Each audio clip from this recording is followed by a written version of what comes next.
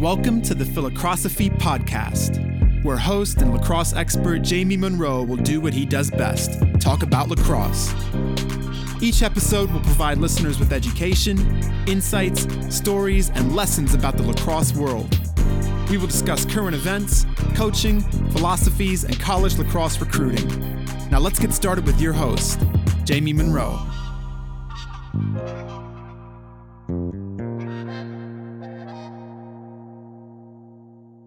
All right, I'd like to welcome Kelly Amonte Hiller to the Philocrosophy Podcast. Kelly, so great to have you on board. How's it going? Thanks for having me, Jamie. It's going great. Good.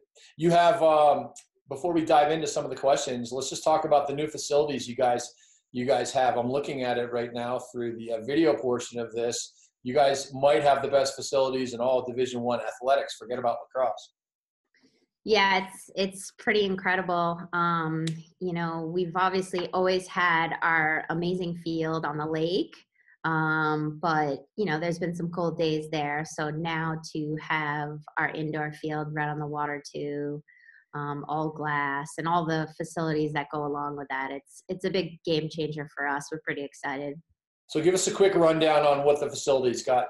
Just give us the hype. Well, the biggest thing is that everything's in one spot for our student athletes now. So they have a dining center here where they can eat, academic services, career development. They have their locker rooms here, lounge, the indoor field, our offices, pretty much anything that they would need, sports-wise is in this building, and then their support academically is here too. So it just really makes their lives. I mean, these guys are so busy because, the academics is rigorous here. So they, need to make sure they budget their time, and just to have everything in one spot is amazing. And then for us to play games indoors is a big game changer for us. We used to have to kind of shuffle our schedule around and play a lot of our home games towards the end of the season. And now we can kind of schedule at our leisure. And I think it'll be great for the fans too. We have quite a big fan following in this area because of our tradition of success. And so it should be an excellent year. I'm excited for it. Awesome. And it's like, isn't the building pretty much made of glass, and you guys from the field can have this incredible view of Lake Michigan? Yes, our indoor field overlooks Lake Michigan. It's the most impressive indoor facility out there. Beats any pro facility, college facility, and then our offices overlook the water too. The locker rooms do. So it's a big deal. Our athletic director has done an amazing job to be able to make this happen, and it's been a long time coming, but he really executed it. It's a game changer for all the sports here at Northwestern. Awesome. What's the price tag on it? I think it was like maybe $300 million. Nice. Awesome. Well, congrats on that. It's really exciting. I mean, for a program that's already won 7 national championships in Division I lacrosse, it's just getting more and more competitive. It's pretty awesome to be able to just, bring people out there, because it's one of those things where I guarantee anybody who sees it, their jaw just drops and they just can't stop. They just can't get over it, I bet. Absolutely. Yeah, we've had some good success with our recruiting this fall, and we hope that continues, and people will come out and check out the place, and it'll be enjoyable for the teams that come out here and play us too. Love it.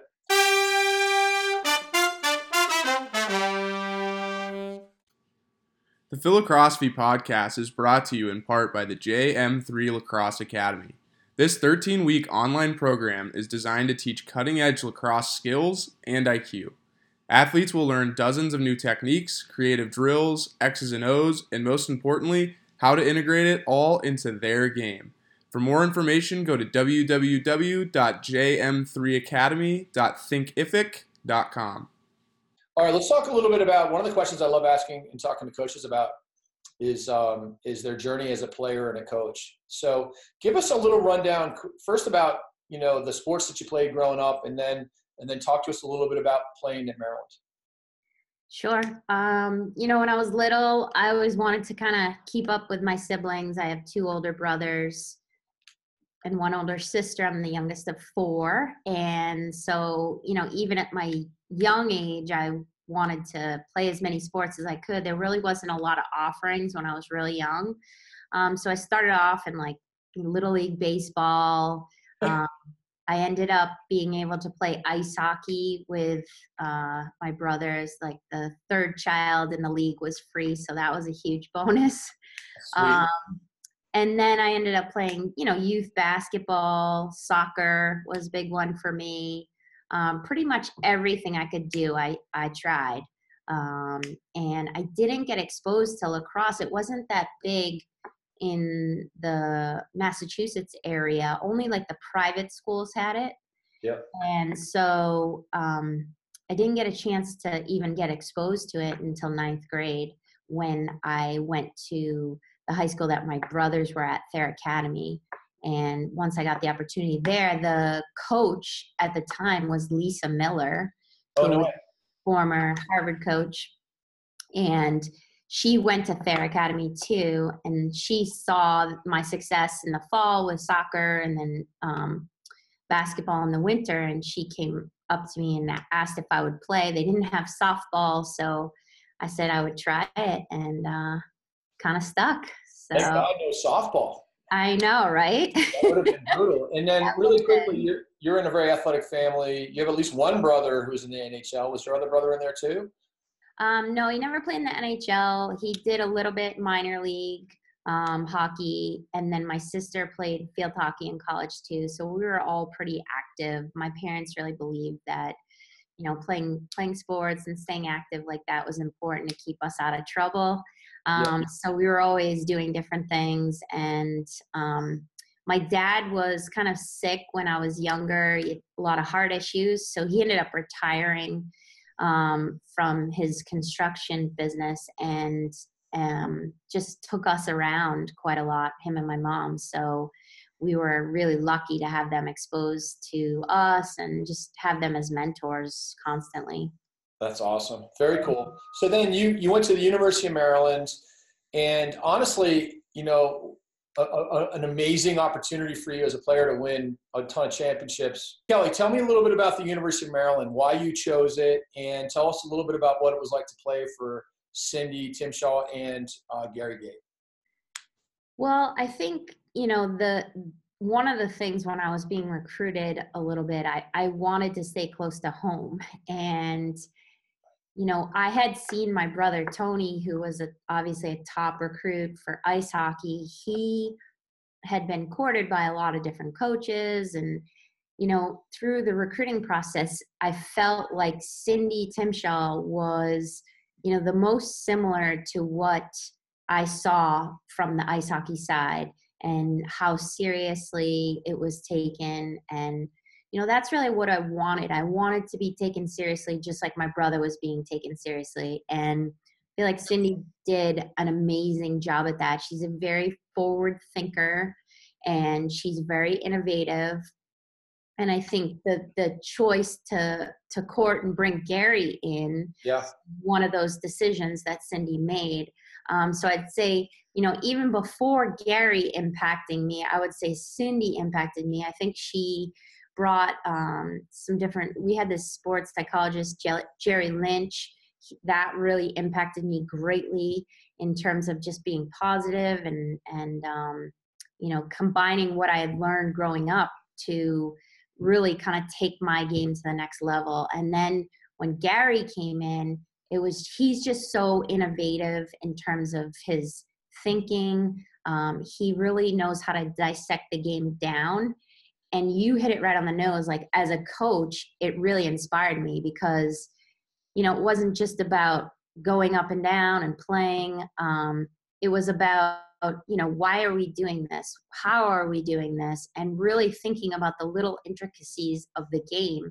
And I think that, changed my game as well. It changed me as a person and as a coach.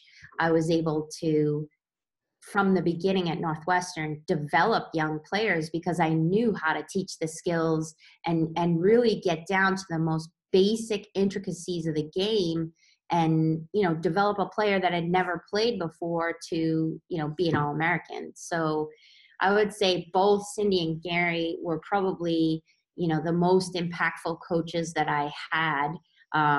And, they both impacted me in different ways, but both extremely, important. Now, there were a ton of now Division I coaches that came out of Maryland that played under Cindy and Gary. Just real quick, rattle off a little bit about that coaches tree. We'll talk about yours later, but how about the Maryland coaches tree? I mean, it's just incredible. I think the biggest thing that Cindy and Gary, instilled in us is just a passion for the game and a love of the game. And, every day it's fun. It's fun to think about lacrosse, to be involved in lacrosse, to, work together towards a common goal. And so, I think that's probably why so many people from Cindy's era went on and chose to be in the sport, be in the game, and, really give it back. That's why I coach. I coach because I was given a very, very special opportunity to be able to do what I love in college, get a great education, and I want to be able to give that type of an experience back to the kids that I have in my program, and hopefully move the ball forward for women's lacrosse just in general. Awesome. And so who are some of the coaches? We got Kathy Reese, of course, Courtney Connor. Who else? What other coaches are coming from that coaches tree? Missy Doherty from Penn State. Yep. Who else? Jen Adams. Jen Adams, yep. Sonia LaMonica from Towson. Yep. There. I'm just trying to think. At one point, we had every Big Ten coach except for the Rutgers coach was a Maryland grad. Amazing. But then Jenny Yu left Michigan. So, Alexis Veneciano's from Ohio State. Oh, right. I'm sure there's a few others that I'm missing, but yeah, those are some of the standouts for sure. Pretty awesome. Oh, Acacia Walker from BC. Oh, right. Yeah. Yeah. Amazing. I think a couple years ago, the Final Four, 3 out of the 4 coaches were Maryland grads. I think it was Penn State, BC, and Maryland were the 3 out of the 4. Now Northwestern's got a pretty sweet coaches tree going also, and I'd love to hear a little bit about your coaching journey. It's funny because I was an assistant coach until I was 31 years old, and because of the growth of women's lacrosse, you guys got your jobs as head coaches maybe a little bit younger, and so therefore you didn't have as many mentors. But before we talk about your coach's tree, talk about the mentors that you had along the way, who you learned from. And then let's talk about your assistants that you've had in your coach's tree. Yeah, I mean, obviously I have learned from Cindy and Gary. Those are 2 big influencers in my coaching career. And, when I got the job at Northwestern, it's kind of a funny story. I hadn't really been a full-time assistant. I assisted at Brown University when I graduated from college. Then I moved to UMass and was a grad assistant there. And then I went to BU and was a volunteer assistant. So I had only done coaching on the field. I had never done like in the office work, recruiting, anything like that. So when I got the call to come out here to Northwestern for a visit, an interview, my first instinct was, no, I don't really want to do that because, I just got back to Boston. As I said, I wanted to go to college close to home and I didn't get that. So I wanted to stay home after. But my husband, Scott Hiller, he was like the same thing that you said, like a lot of the men's coaches, they have to do their time for years and years and years to be able to get a head coaching opportunity. And he just said, Kelly, I've been a long time assistant, and, you should really just take this interview and see what it's all about, So then I came out on the interview and I was like, oh God, it's so nice here. And it's beautiful. Now I'm in a complete dilemma because the people were so amazing. And so I can remember Scott saying specifically when I came back and we discussed it, we had just gotten married. If I took the job, I was going to have to live separate for a year while he finished law school. And he said, he's like, you should just do it. Try it out. If you don't like it, you can always, change your mind and come back. I'm like, 20 years later, Scott, yeah. I'm still here, but it's been the most amazing experience. And my first instinct when I went on the interview that the people here were so amazing was the right instinct. Nancy Lyons, who had a big part in hiring me, she was a great mentor. She wasn't a coach, she was an administrator, but I really didn't have any experience in the administrative portion of coaching. So she pretty much taught me everything in those early years. That's huge. So I owe a lot to her. And, for Rick Taylor, for, taking a chance on a 25-year-old that had no real solid experience. I was a good lacrosse player, but that doesn't always mean that you're going to be a good coach. So those were probably in the early years. And I think, along the way, I really try to take insight from everyone that I meet, and, get as much feedback as I can, whether it's, I formed a relationship with Bill Belichick. I, look to him for advice. I often look to my brother for advice. He was a, 17-year NHL veteran. Obviously my husband, Scott, is a big influencer of our program, and, get a lot of advice from him too. So, there's been a lot of people along the way that have influenced my coaching career, and my parents, obviously, my dad was a big influencer in my career as well. So, I can't point to one person or another, but I think those are the few people that really impacted me the most. Well, the way we got to know each other was through Scotty. And so Scott was maybe a year behind me at UMass, and I went to Brown.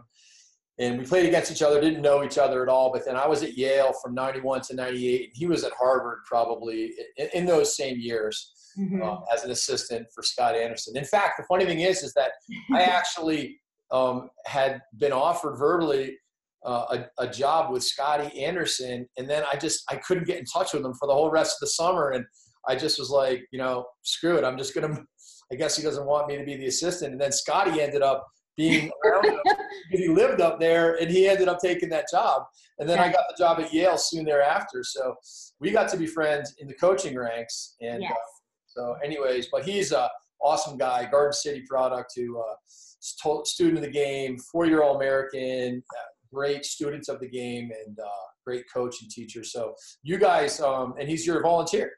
Yes, he's my volunteer. We're a great team. I think that he, any weaknesses I have are his strengths, and we really work well together. I think we've really been able to kind of foster our coaching relationship together throughout the last number of years, and it's been a lot of fun to be able to spend time with him and innovate with him, and the people that he exposes me to, like you and a number of other people. He's really got a lot of connections, and he's very well respected in the lacrosse world. So I've been able to really benefit from that as well. Yeah, awesome. Now you guys. What year was your first championship? 2005. What was your first season? 2001. 2001 season was the first year. The 1, 2, that was our 4, fourth 5. year. Yep. Yeah. So that's unbelievable. Like, did you just hit the lottery on recruiting without really knowing it? Or, how do you do that? It's unbelievable.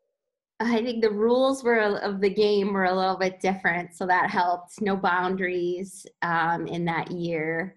In 2005, that was the last year without boundaries. And How did that help you? well, our skill was good, but it wasn't like the players that we have today. It wasn't as refined, but we were incredible athletes, great drive, great culture on that 2005 team, just tremendous leaders. And, we were able to just kind of outwork people. I think we surprised a lot of people. They took us lightly, and we were able to just kind of make it happen. And there was no restraining lines back then too, so you could get everybody back on defense?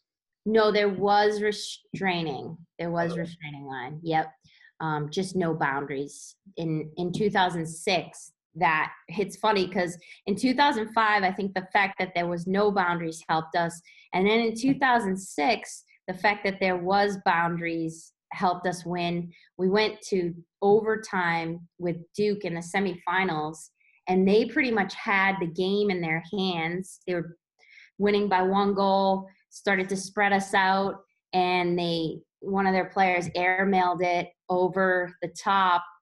There was a change of possession because of the new boundary rules, and we ended up going down and scoring.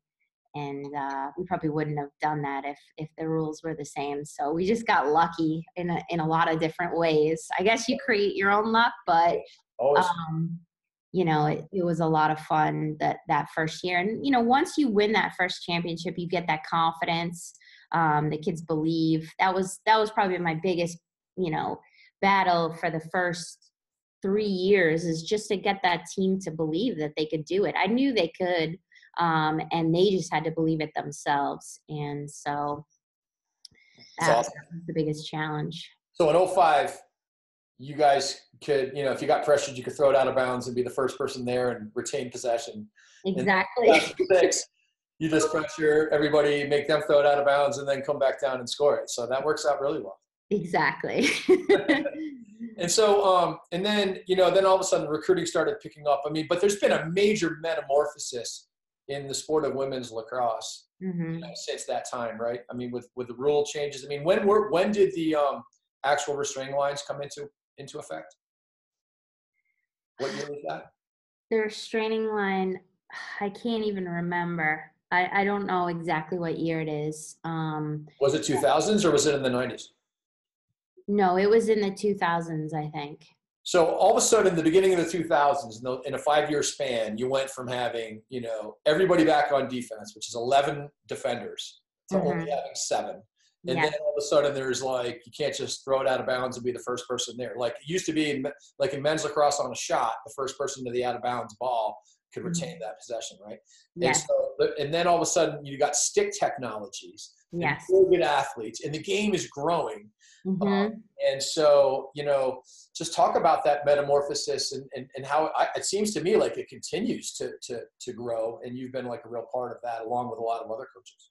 Yes, it really has been amazing since, I first got involved in the sport, to see the changes in the game. And I think there was a lot of reluctancy when I first started coaching in the room of changing the rules, and nobody wanted to really break the tradition of the sport. And I think that it took a lot of, people kind of getting together to just say, hey, our sport is amazing and there is tremendous tradition. We're not trying to do that injustice. We're just trying to make the game, more fan friendly. And that's what the perspective that I brought is, people would come to our games in Illinois. They had never seen the sport before. And the questions that they would ask, it was very basic. Why can you get the ball back after you throw it out of bounds? Like, why do you have to stand on the whistle? Like, just the basic things. And I tried to bring that perspective of, we want to grow our game on TV nationally. And we have to be a sport that's simple and marketable. And, we have great athletes. We have great commitment from coaches and administrations to fund our sport. and we have to do our best job to put a great product on the field. And I think that over the last, 10 years, the rules committee has done a tremendous job at really making some simple, changes that have made our game, dramatically more fan friendly and appealing to the masses.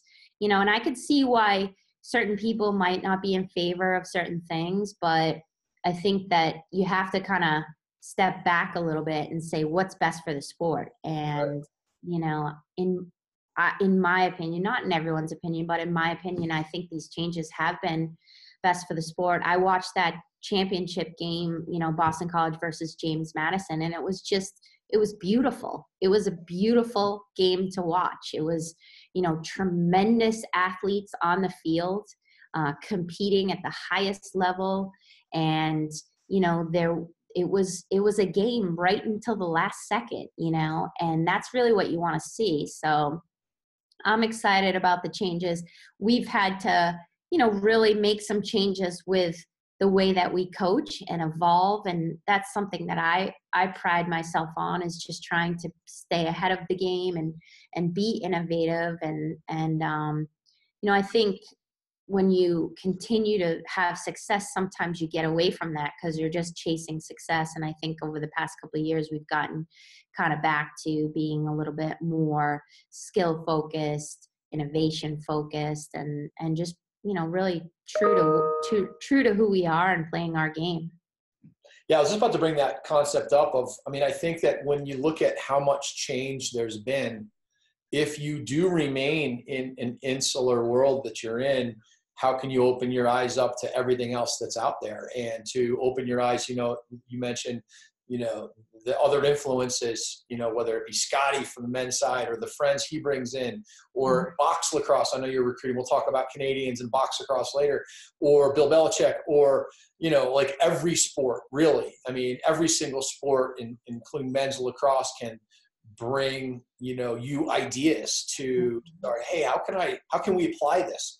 I mean, for me, that's always been one of the most fun parts of coaching and lacrosse is learning and sharing and stuff like that. So how big has that been for you, and how big, and for the other coaches that have been doing this out there?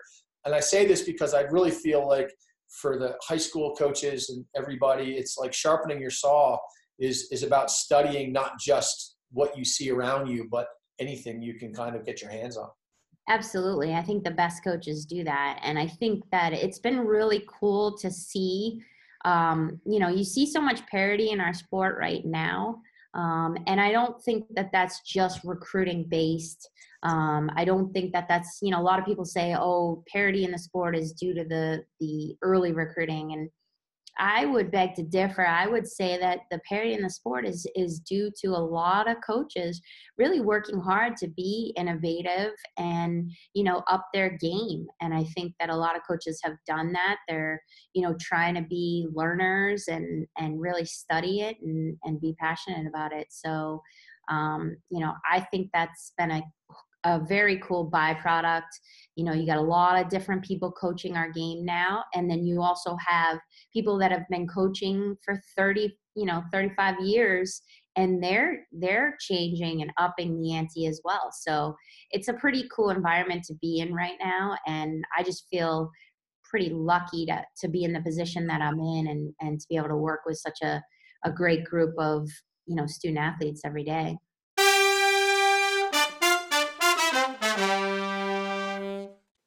The Philocrosophy podcast is brought to you in part by the JM3 Coaches Training Program.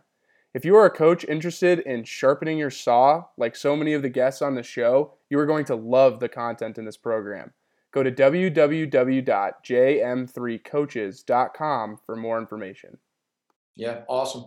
Yeah, let's talk a little bit about box lacrosse. You've got Selena Lasota on your team, she's a senior this year. Mm-hmm. She's really one of the most fun players to watch that I've ever seen. She does things that, the the best players in the world sometimes don't do in the way she fakes. And I'm talking about men's and women's lacrosse. I don't care who you are in the sport of lacrosse. This woman is unbelievable. Talk to me a little bit about, kind of how you guys ended up sort of coming across Selena, because she was kind of from the middle of nowhere. And then B, how has it impacted your sort of view of the game as it relates to box lacrosse and playing boys lacrosse, stuff like that? Yeah, I mean, we had one of the coaches up there in BC contact us about Selena, and my assistant at the time, Danielle Spencer, who's now the head coach at Dartmouth, she followed up and Danielle and I went to see Selena play. We also saw a little video of her, and I mean, we were excited and she wasn't jaw-dropping at that moment, but you could see the potential. You could see that her game was just a little different than what we were looking at every day when we were recruiting. And so, we honestly said, like, we want to take a chance on her and make a move. So we called her, set up a call, Skyped her, I think at the time. And, we said, listen, we kind of said to each other, Danielle and I, we said, if this thing works out, we're going to try to, make it happen very quickly. And so we met her on the phone, on the video chat, and she was just, she's dynamic on the field, but she's an incredible person too. She's very dynamic. Her dad's a commercial fisherman, comes from a very humble family, and she's just really a unique person. And we just felt that she could bring not just the box lacrosse, but a great dynamic to our team. And so we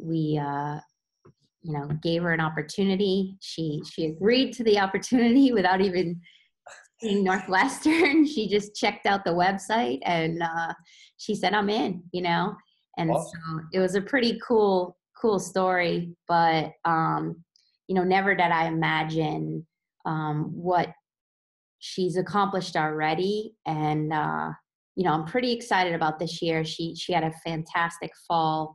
I think she's definitely a player to watch for sure. And I think in the national player hunt, and she just is so different and dynamic. I think, when you talk about game changers, she's a game changer. She, no one ever shot the ball from the 8-meter, a standing shot before Selena. That she was the first player to do that, in her freshman year. And now tons of people are doing that. It's just pretty cool to see she's bringing a different style of play to our game.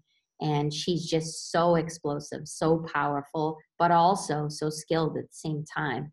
Different types of shots, shots that goalies haven't really seen from other players. And I think that's what makes her and some of the other Canadian players coming from the box lacrosse background that, very unique.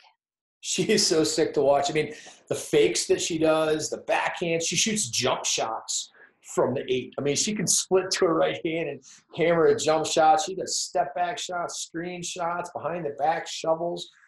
Her fakes are off the charts.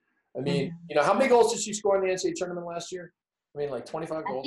I think she had like 22 goals in like 2 games or something crazy. Like, she really, at the end of the season last year, she really exploded, and she's kind of kept it rolling throughout this fall. So we're pretty excited to enter the season.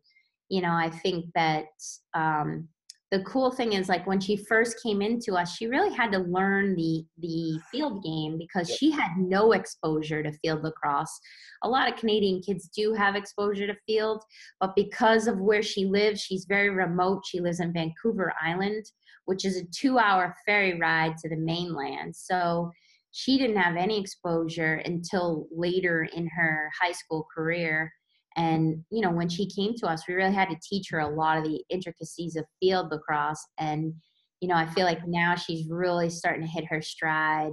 So it's going to be an exciting year to watch her for sure, for hopefully the fans as well. it's cool. And I think it's really important for people to like look at, you know, the model that she kind of used for development, because I mean, listen, she's a special athlete, you know, it's just like, you know, she's not just doing it purely because of how she grew up playing. She's a great athlete, but she grew up playing box lacrosse. She grew up playing with boys.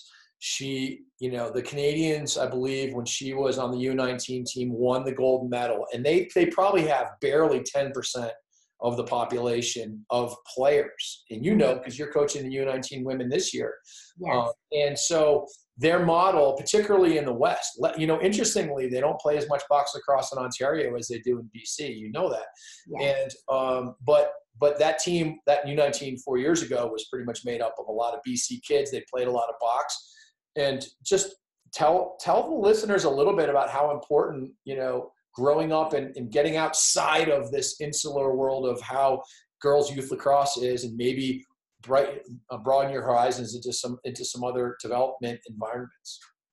Yeah, I mean, I think, you know, in America, it's like sports specific. That's the trend. And, you know, I think the more you can get exposed to different things, whether it's, you know, basketball, box lacrosse, you know, different things that can bring different aspects to your game, that's really what can set you apart in the long run. I think that if you specialize early, you can blossom early, but that doesn't mean in the end, when you get to college or in the recruiting process, that you're going to be the, you know, the top one. I mean, I didn't start playing until 9th grade, but, you know, that didn't hold me back as a player either. And I think that I've had many players like that in my program. And I think that the more kids can develop their whole being as an athlete and take different things, like you just said, I mean, when as a coach, that's what we're trying to do. We're trying to look at different sports. We're trying to, you know, bring different aspects to our game. I think if you can have that philosophy as a player too, it's huge, because it's going to broaden who you are. And for Selena, you know, it's been a game changer. And we actually had 2 other kids on that U19 Canadian team as well, that have played in our program. One's still on the team. So it was Danita Stroop that graduated last year? Yep, Danita Stroop, and then Megan Kenna, who's a junior this year. Right, yeah. Yeah, really cool stuff. And I know you got some more Canadians on the way, which is awesome. And you guys are playing a little bit more of a style. I mean, all the coaches, no surprise to any of the coaches that play against you. You guys play a fair amount of 2-man games, and you know, you have a little bit of a box influence that I would think came in part from your exposure to all of that. When you can blend, you know, the best of everything, which is, it seems like what you're trying to do, whether it be the best of field, you know, men's lacrosse, women's lacrosse, field lacrosse, box lacrosse, basketball, you get all these ideas. But tell us a little bit about, you know, how it's helped you evolve, you know, your program, your offense, and as well as your skill. Yeah, I mean, I think that, you know, the biggest thing with box lacrosse obviously is that it's in a smaller space. So that's what you see from those players when they come to our program. They're able to execute some different things in tighter space and be very comfortable with it. And I think their shooting is a big X factor for them, because, you know, they're shooting on a very small goal with a humongous goalie with a lot of equipment on. So those 2 things probably set those box players apart. And, you know, when we were considering things, obviously there's a big box influence on the men's side. Yep. And I think that for us to have, you know, numerous players on the offensive end that are coming from that background, you know, we said to ourselves, like, why are we going to make them change to our style? Maybe we can incorporate some of their style into our play and kind of work with them on that. So I think that's been our motto. And for us, I think that, you know, you've seen over the last year or so, we've had a lot of scoring. And I think with the new rules and everything, we felt like it was going to be very important to be able to score goals. And we wanted to try some different things to be able to, you know, score as many goals as we could every game. You know, I think that you see that in a lot of these games. It's, you know, the scores are high scoring with the shot clock, and we knew that there was going to be a lot of turnover of the ball from, every 90 seconds. So we want to put ourselves in the best chance to be able to score goals every chance that we had. So, working the 2-man game, working, some of the intricacies and the deception and the shooting that goes along with that. I think we've just seen a level of confidence from our players to be able to execute different things in tighter spaces. And, they have confidence that they can score at any time, at any moment, in any situation.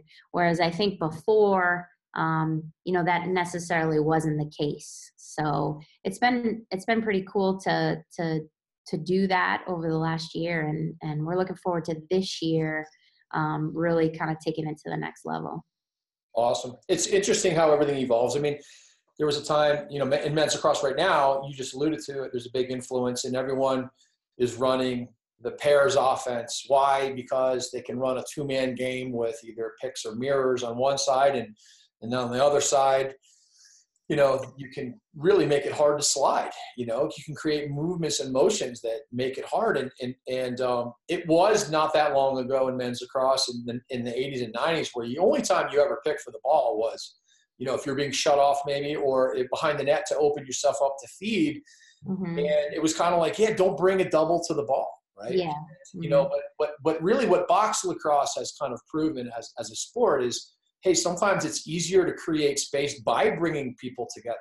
Mm-hmm. And it certainly teaches a level of IQ. And I think that's the coolest part of the box influence is the level of IQ. Forget about the X's and O's. There's a lot of ways to score goals, but one of the best ways, in my opinion, to teach people how to be smart players is how to play together. And when two players start working together with, picks, it can be flips too. That's 2-man game, but picks, flips, slips, seals, it's pretty awesome to watch. And are you seeing that with your players from an IQ perspective as well?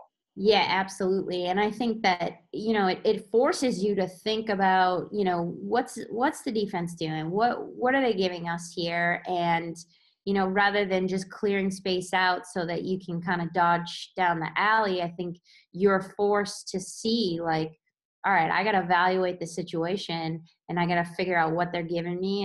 And I got to be able to use my deception or whatever tactics I have in my lacrosse toolbox to be able to make things happen as a unit. And, I think the thing about box lacrosse is you can't be successful unless you're doing it together. Right. And, in a team sport, that's a good thing to be reliant on each other. It sometimes can pose some issues, but it also can, prove to have great dividends as well. It's so fun to watch, a 2-man going on one side and then backside action going and having a player with the ball reading all of it. That's when you've really gotten to a high level. The other thing that's really cool about box lacrosse, and I think of one of your players in particular, but, traditionally, it's just like, let's get the athlete, speed. And all of a sudden you start doing these things that involve 2-man games and movements without the ball. And then all of a sudden, different physical attributes can be taken advantage of. I think of Holly on your team, your big lefty, who was, kind of slipped through the cracks of being a Division I player even, and she ends up scoring. How much did she score? 35 goals for you last year? Yeah. I mean, her story is incredible. She, came to us from Colgate. She transferred into the school. We had no idea she was transferring. And then after she arrived here at Northwestern, she came and saw us and, said, I'd like to be part of the team. We had a pretty big roster and really didn't want to entertain that. So we had to tell her, hey, we'll give you a fitness test. And if you really knock our socks off, we'll consider you. Back to your point about, physical attributes. And your socks stayed on. Yes, my socks stayed on. And it was hard because, I could tell she was a great kid. And it was hard to tell her that we didn't have an opportunity for her. But I said, if you want to stay involved, you could be a manager. And she did that. And, I think it just speaks to commitment level and perseverance. Sure. While she was manager, she was taking notes on what we were doing, practicing it on her own, and also working in our fitness because she knew that was kind of a little bit of an issue. So we had a little opening. We had a goalie get injured. We asked her, she had never played goaltender before. We asked her, hey, will you take one for the team and get in there and take some shots for us in practice? She did it willingly. She said, I would love to help the team. And literally, like, she would stand in there for hours and just take shots. We're like, Holly, you can get out now. She's like, no, I need to help the team, extra 8 meters, whatever it is, I'll do it. And then, the following year, Scott and I talked, and he's like, we really don't have that many lefties. Maybe we should give Holly a shot and see what she can do. So I'm like, yeah, I guess it can't hurt. She really paid her dues for sure last year. And so we gave her a shot, and I mean, she took it and ran with it. It was so cool to see. She had a great connection with Shelby Fredericks on the left side of the field.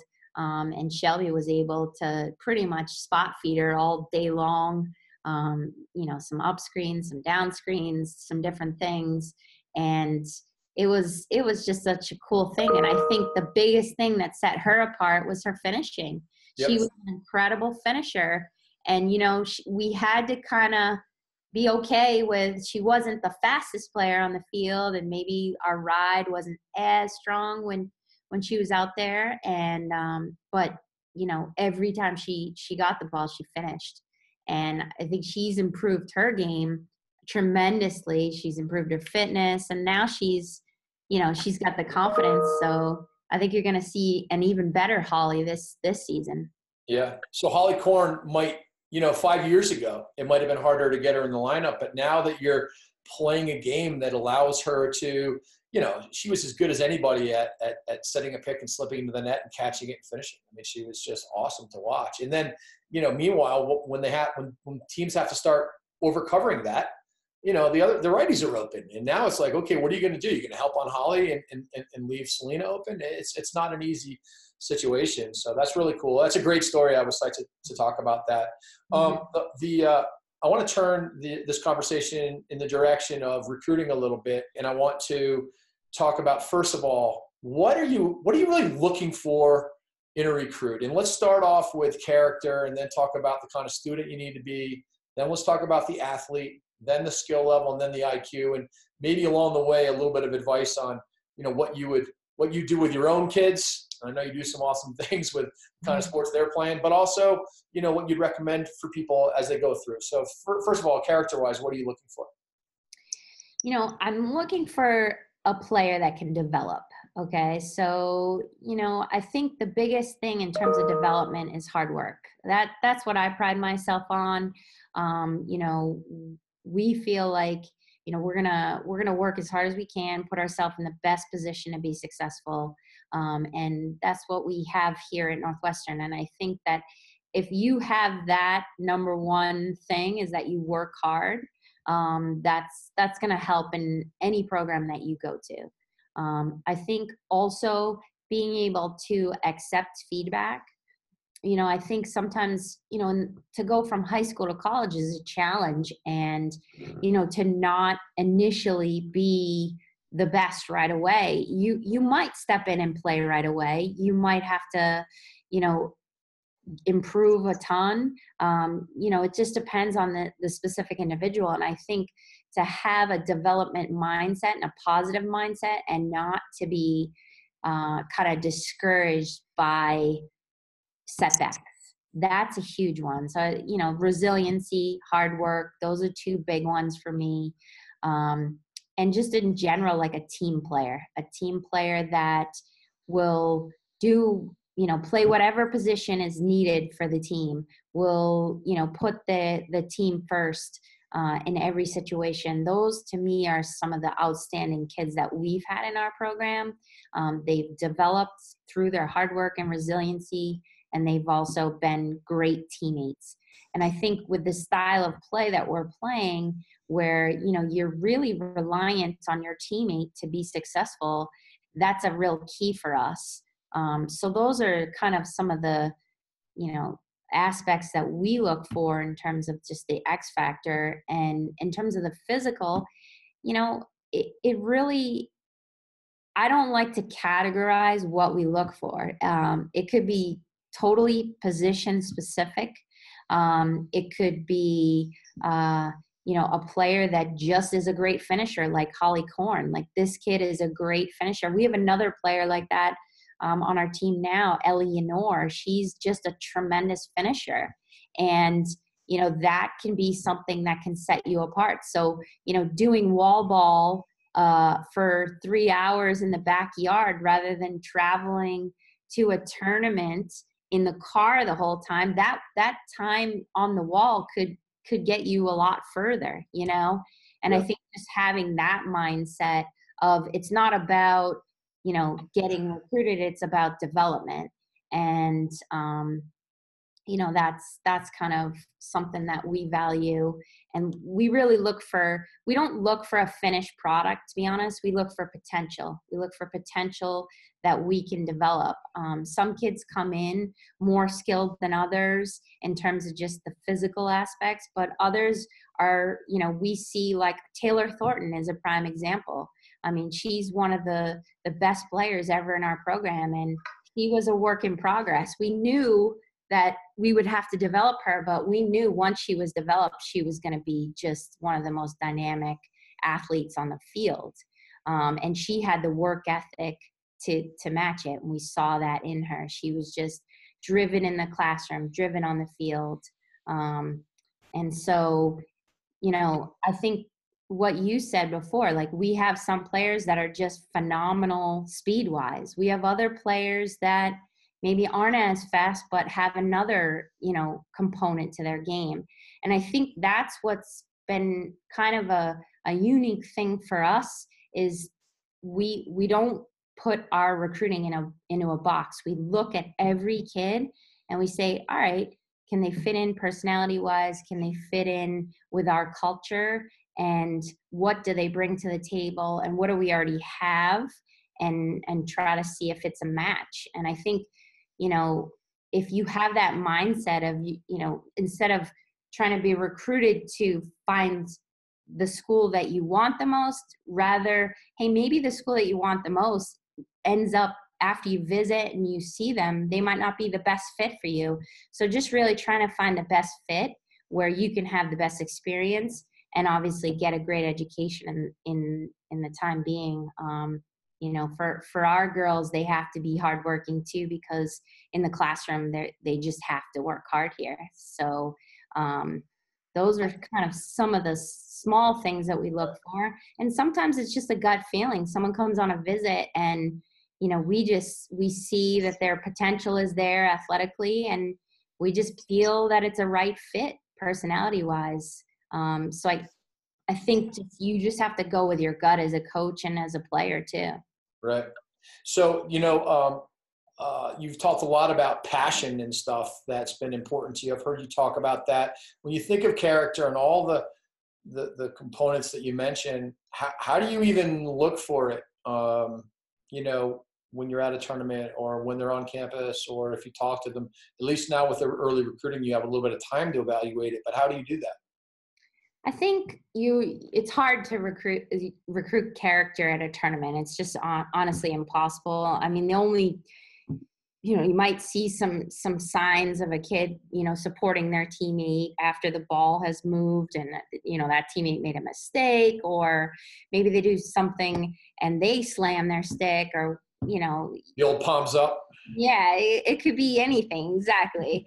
That's not a good sign. So, I have been in those situations before where you're sitting on a field and you're like, this is the kid, this is our recruit. And, you see one of those signs, maybe in a positive or a negative way. And that's how you make some decisions. But ultimately, I think being on the campus and, interacting with the coaches and the players, our players are the best judge. We try to talk to them and see what they think about the prospects, and see if they think that they would fit in well with our culture and, who we are.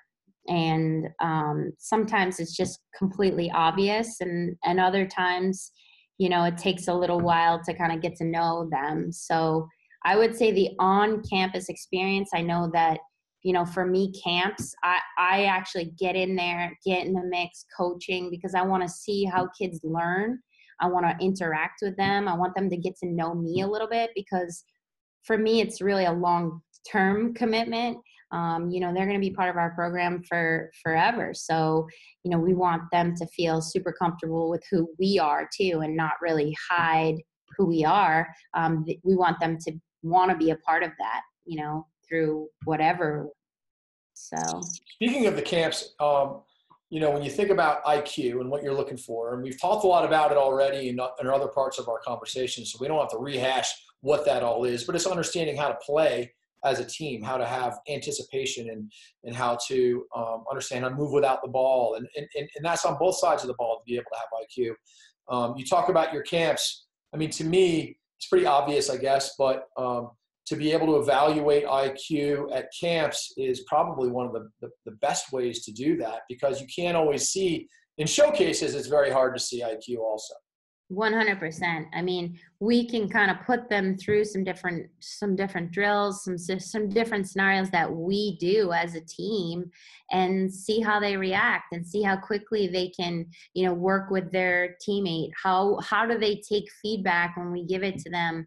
Are they really listening and trying to implement it, or are they just, trying really hard to be successful? I think that there's a difference, and I think the players that are really listening and implementing what we're saying are the ones that end up, going the furthest, because they're coachable, And so, to be able to put them in a situation that's a little bit unfamiliar, Yeah. and, see how they react, that's the best way to see if they're going to be able to survive, in your system, whatever system you run.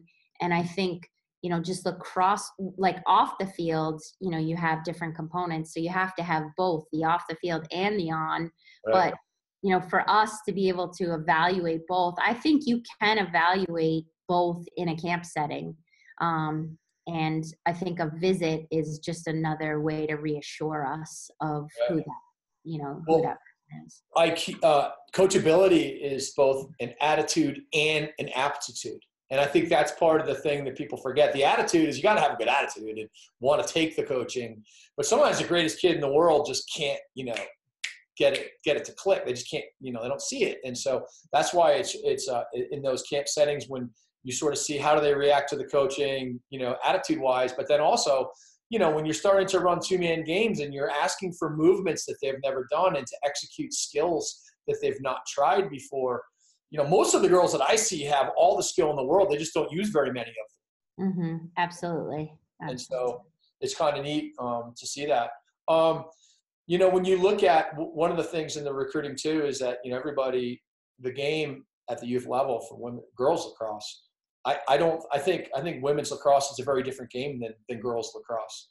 Yeah. And I think women's lacrosse is closer to men's lacrosse than girls lacrosse is to women's lacrosse in a lot of ways. I think that, what you're doing in your recruiting is interesting. And you're not the only one. Of course, there's a lot of Division I coaches that are looking for all different types of athletes. But you kind of look, you get these Canadians in men's lacrosse that score 50 goals and, they would never win that same fitness test either, yet they're able to score some goals. And I think that the ability to sort of say, hey, we want to have a real mixture of talents is really, really cool. So your advice for people as far as, I'm a huge believer, you and I have talked a lot about this. I'm a huge believer in playing pickup games. Yes. I think that you can probably get more out of 35 minutes or 40 minutes in front of the house with a bunch of boys and girls on a small net and a tennis ball than you could, like you said, driving a few hours to go play in a tournament where you get like 15 touches. Talk to us a little bit about your thoughts on that, and then a little bit what you're doing with your beliefs on the development of your athletes and your own kids. Yeah, I mean, I think that it's tough because I think there is some benefits to the club system, Oh, sure.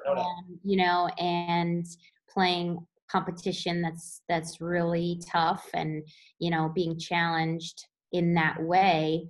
But I also think that for a lot of athletes, especially that aren't based on the East Coast in a certain area, that it's a lot of travel. It's a lot of travel and money and sacrifice to be able to get to those types of tournaments. So I think the ideal situation is to just kind of really pick your spots.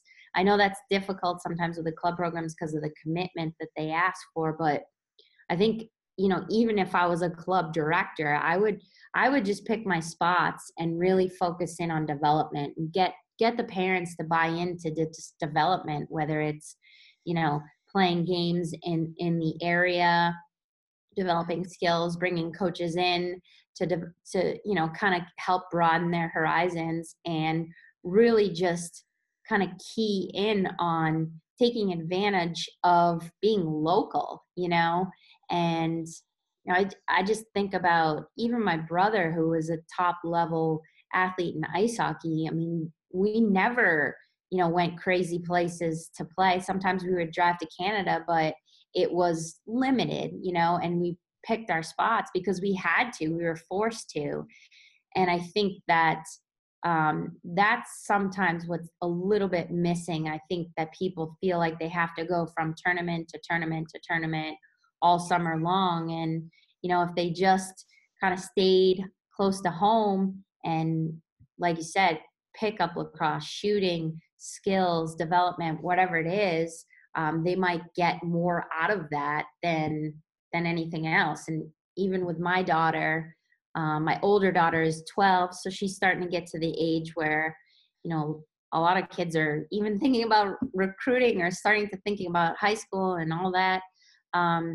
We haven't really done much with her except for just in the backyard because, we're trying to get her exposed to other sports. I really am a big believer, having played 2 sports in college, that, playing multiple sports is beneficial for your body. It's beneficial for your athletic development. And I've seen that with our older daughter already, that she just athletically has come so far. She does martial arts. She does judo, which is basically like wrestling. And then she also does gymnastics, and she plays basketball as well. And I know that, she'll be a great lacrosse player.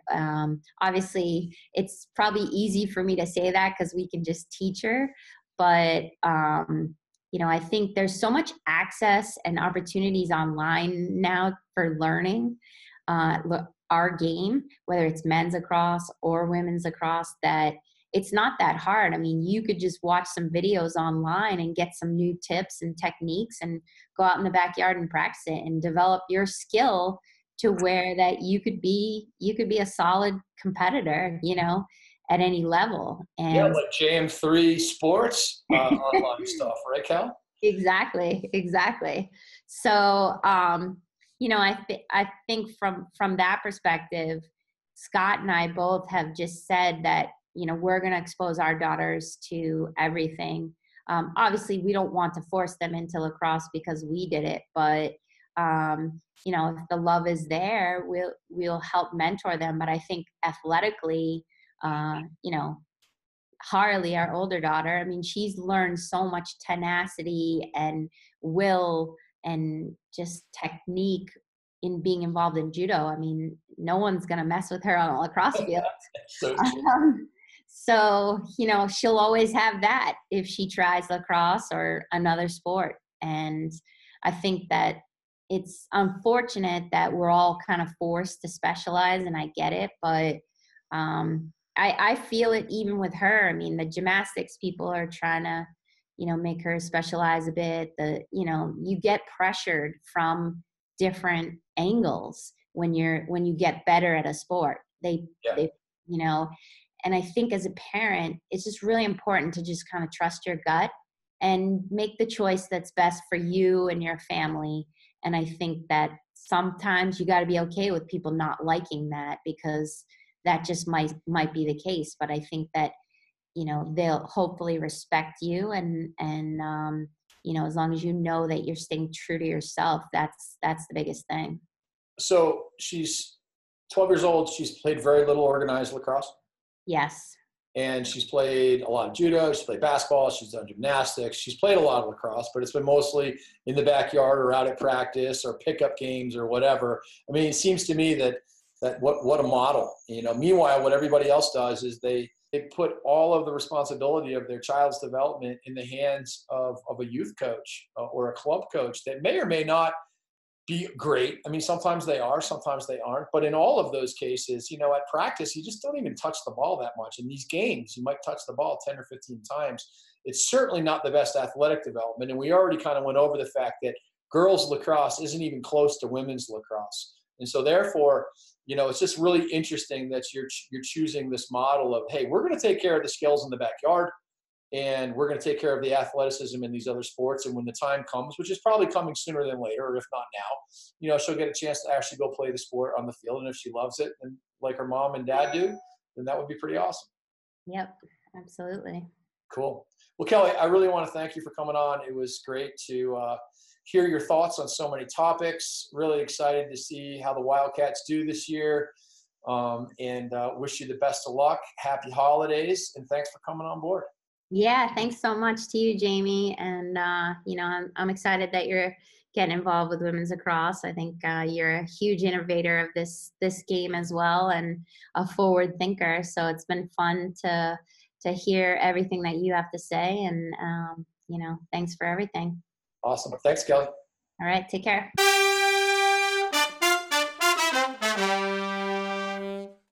The Philocrosophy podcast is made possible in part by the JM3 video assessment tool. There's no question that video is critical to player development. One way or another, your son must utilize video to learn his game and the game. To learn more, see video testimonials, or register, go to www.jm3video.com.